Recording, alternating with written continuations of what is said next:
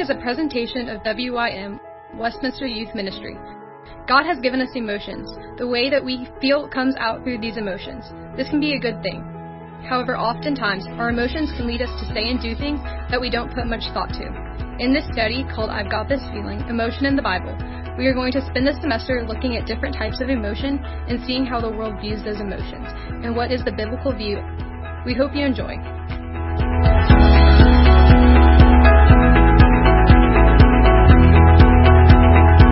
Jack, would you mind opening us in prayer?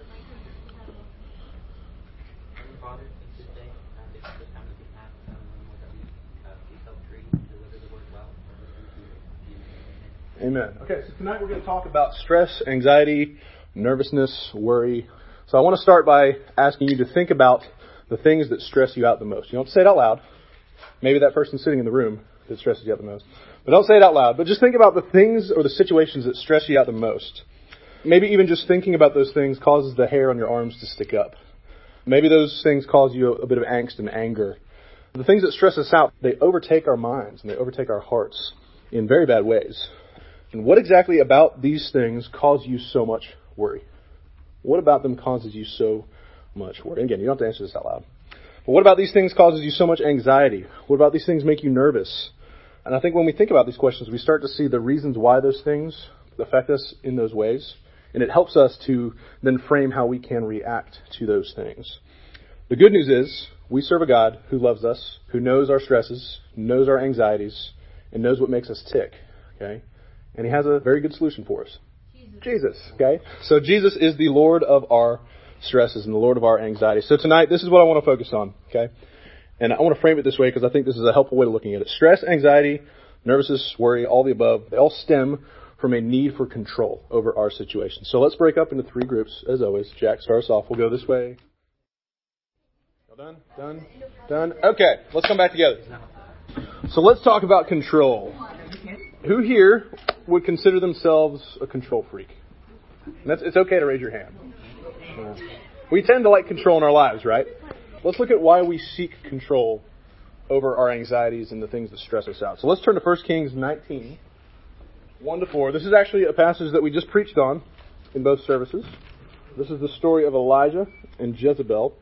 So if I can get somebody from Group 1 to read verses 1-4 for me. Thank you, Jack. Page 280. Ahab told Jezebel all that Elijah had done, and how he had killed all the prophets with the sword. Then Jezebel sent a messenger to Elijah, saying, "Show me the God who to me is more awesome, if I do not make your life as the life of one of them by this time tomorrow." And he was afraid, and he arose and ran for his life and came to Beersheba, which belongs to Judah, and left his servant. But he himself went a day's journey into the wilderness, and came and sat down under a fig tree. And he asked that he might die, saying, "It is enough, now, O Lord. Take away my life, for I am no better than my father." The context of this passage, Elijah has just taken out the prophets of Baal. Okay, he's proven that their gods were false, proven that their sacrifices were not worthy, and strike them down. So Jezebel is obviously not very happy about that. So what does she do? Yeah, she's like, okay, well, you took out my prophets, now you're going to die. Okay, what do you think she's stressed or worried about at this point? Okay. Yeah. Okay, so she's seen the power of the true God, and she's like, whoa, my prophets couldn't do that. I'm kind of scared of that. So she's worried that what's going to happen? That God might strike her down. That's what her goal is. She's going to go after Elijah. She's witnessed the most intense display of God's power, and she's afraid for her own life. Okay, her gods and her prophets failed, and she's trying to save face by saying, okay, well, maybe I can just kill this guy and all this will go away.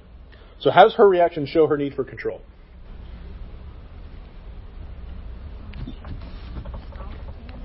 Okay, yeah, she's trying to take things into her own hands. Okay. Now, what does it say about our need for control in certain situations? What are we ultimately trying to do when we're trying to control the things that worry or stress us? Sorry? Yeah, control the outcome or just make it go away, right?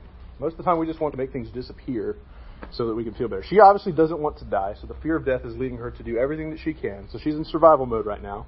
Death brings about a certain level of stress and anxiety on anybody. So she seeks to control that by killing off the one that she fears can bring her death. So what does her reaction teach us about how we might handle our stress? Okay, yeah, don't kill people. That's a good start. If we kill people when we're stressed, that would not be good for any of your friends or your family. Right? Okay. Hannah? Yeah, we can oftentimes, in our stress, take our frustrations out on other people. You ever been so stressed that you just lash out at somebody, and then you realize later, that person had nothing to do with my anxiety, but I took it out on them, okay? A guy named David Pallison, I've referenced a company called CCEF quite a bit through this study. This is Christian Education Counseling Foundation. I always have to think about what this stands for. David Pallison, Ed Welch, these are guys that I've been quoting a lot in this study.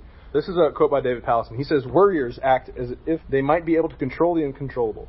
Central to worry is the illusion that we can control everything. The illusion of control lurks inside your anxiety. Anxiety and control are two sides of the same coin. And when we can't control something, we worry more about it." So it's just this never-ending cycle of anxiety, control, stress, control, nervousness, control, worry, control, over and over and over. So that gets at the heart of why we feel like we need control. Because we want things to go away. We want things to essentially settle down to the point where we're not under threat anymore. Something that we care about is not under threat. Let's look at why we can't control. Group 2. Somebody from Group 2, read Matthew 6:25 to 34 for me.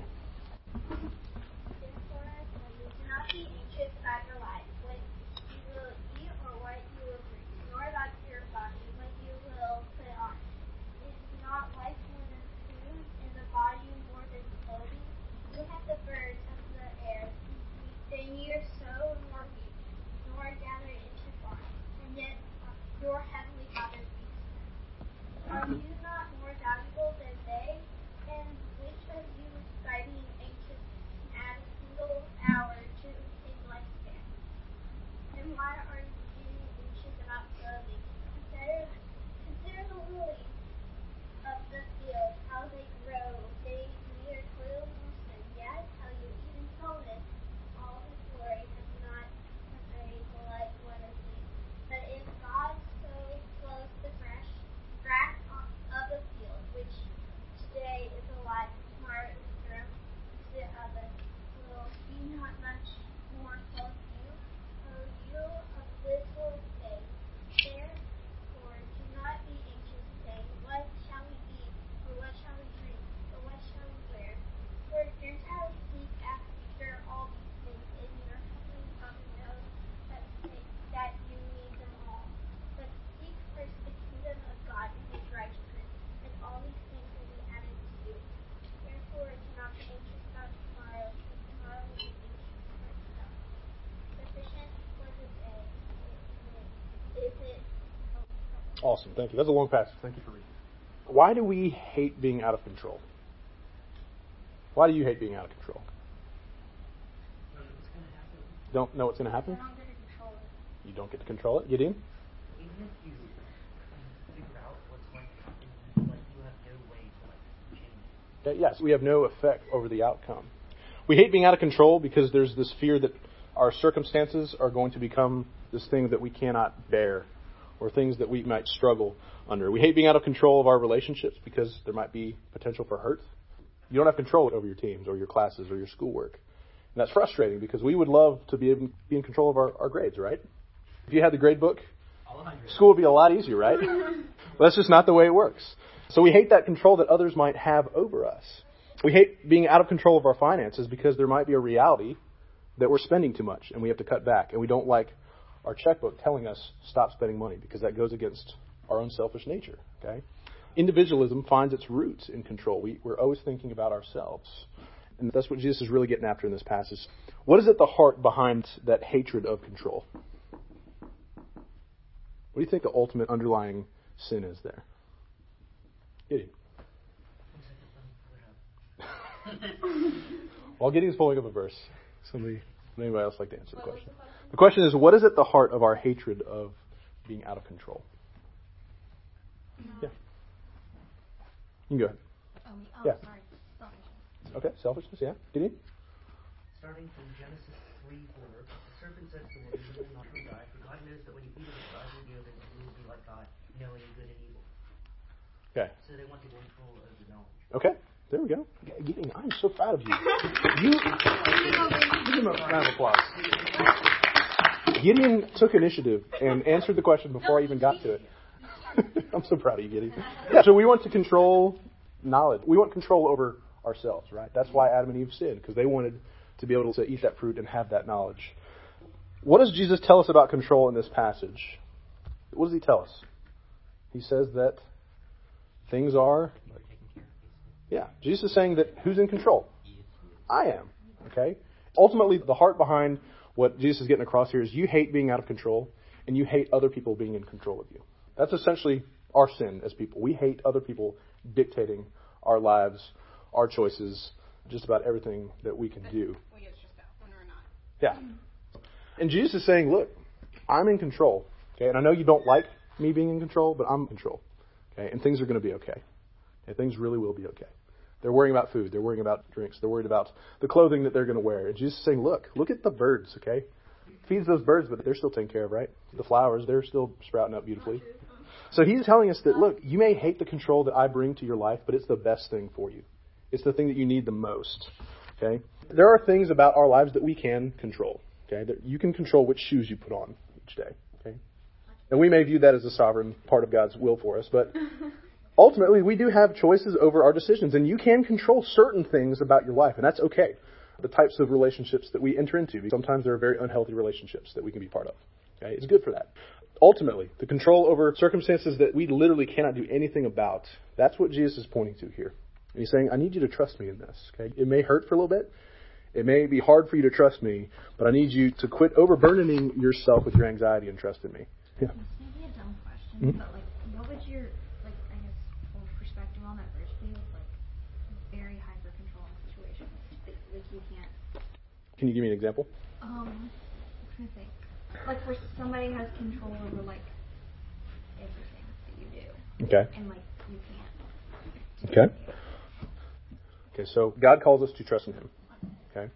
Oftentimes He puts us in certain situations and in certain relationships that may be difficult, may be hard to manage, may be hard to navigate, but He still calls us to honor Him through those things. So if we're under somebody that's hyper controlling, it's not good, and we're not to just lay over and let them just steamroll us all the time. But He does call us to honor those that He's put over us, which is a hard balance. I'm not saying it's easy.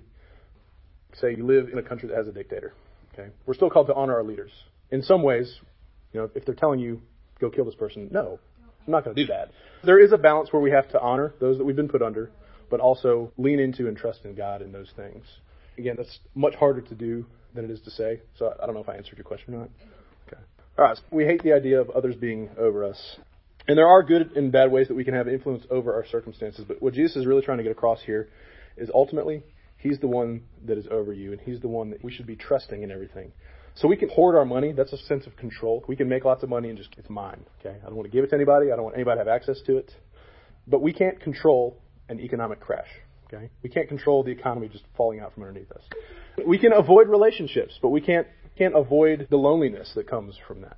You can pour out your time, your efforts, and your money into things that are precious to you. But ultimately, accidents, theft, disaster happens, and we can't control those things. We can't control a Hurricane Katrina from hitting New Orleans.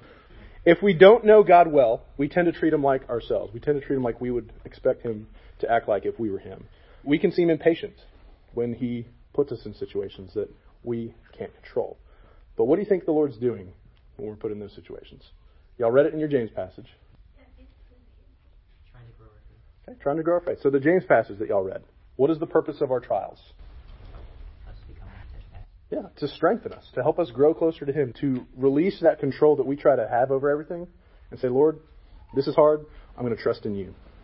Jesus says that our control that we seek on our lives is because we fear losing something. But He's saying, look, the only thing you need is Me. So how do we hand over that control? Let's do this last part here. Matthew 11:25-30. Who would like to read that? Okay, thank you. At the time, Jesus declared, I thank you, Father, Lord of heaven and earth. You have hidden these things from the wise and understanding and revealed them to little children. Yes, Father, for such was your great good. All things have been handed over to me by my Father. No one knows the Son except the Father, and no one knows the Father except the Son, and anyone to whom the Son chooses to reveal Him. Come to me, all who labor and are heavy laden, and I will give you rest. Take my yoke upon you and learn from me, for I am gentle and lowly in heart, and you will find rest in your souls, for my yoke is easy and my burden is light. Okay, thank you. What is the ultimate solution to our stress and anxiety according to what Jesus is saying here? Ethan. Okay? Faith. Trusting in God. So our faith, our trusting in God is the ultimate solution for those things.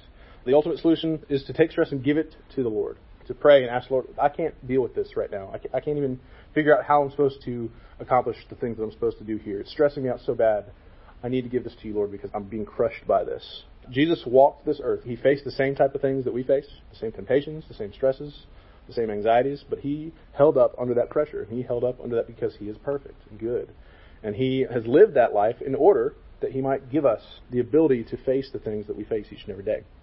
Now, this is a very interesting question because I think this helps us work through some things. What are some bad coping mechanisms for our stress? Stress eating. Man, I'm right there with you, okay? I'm a stress eater.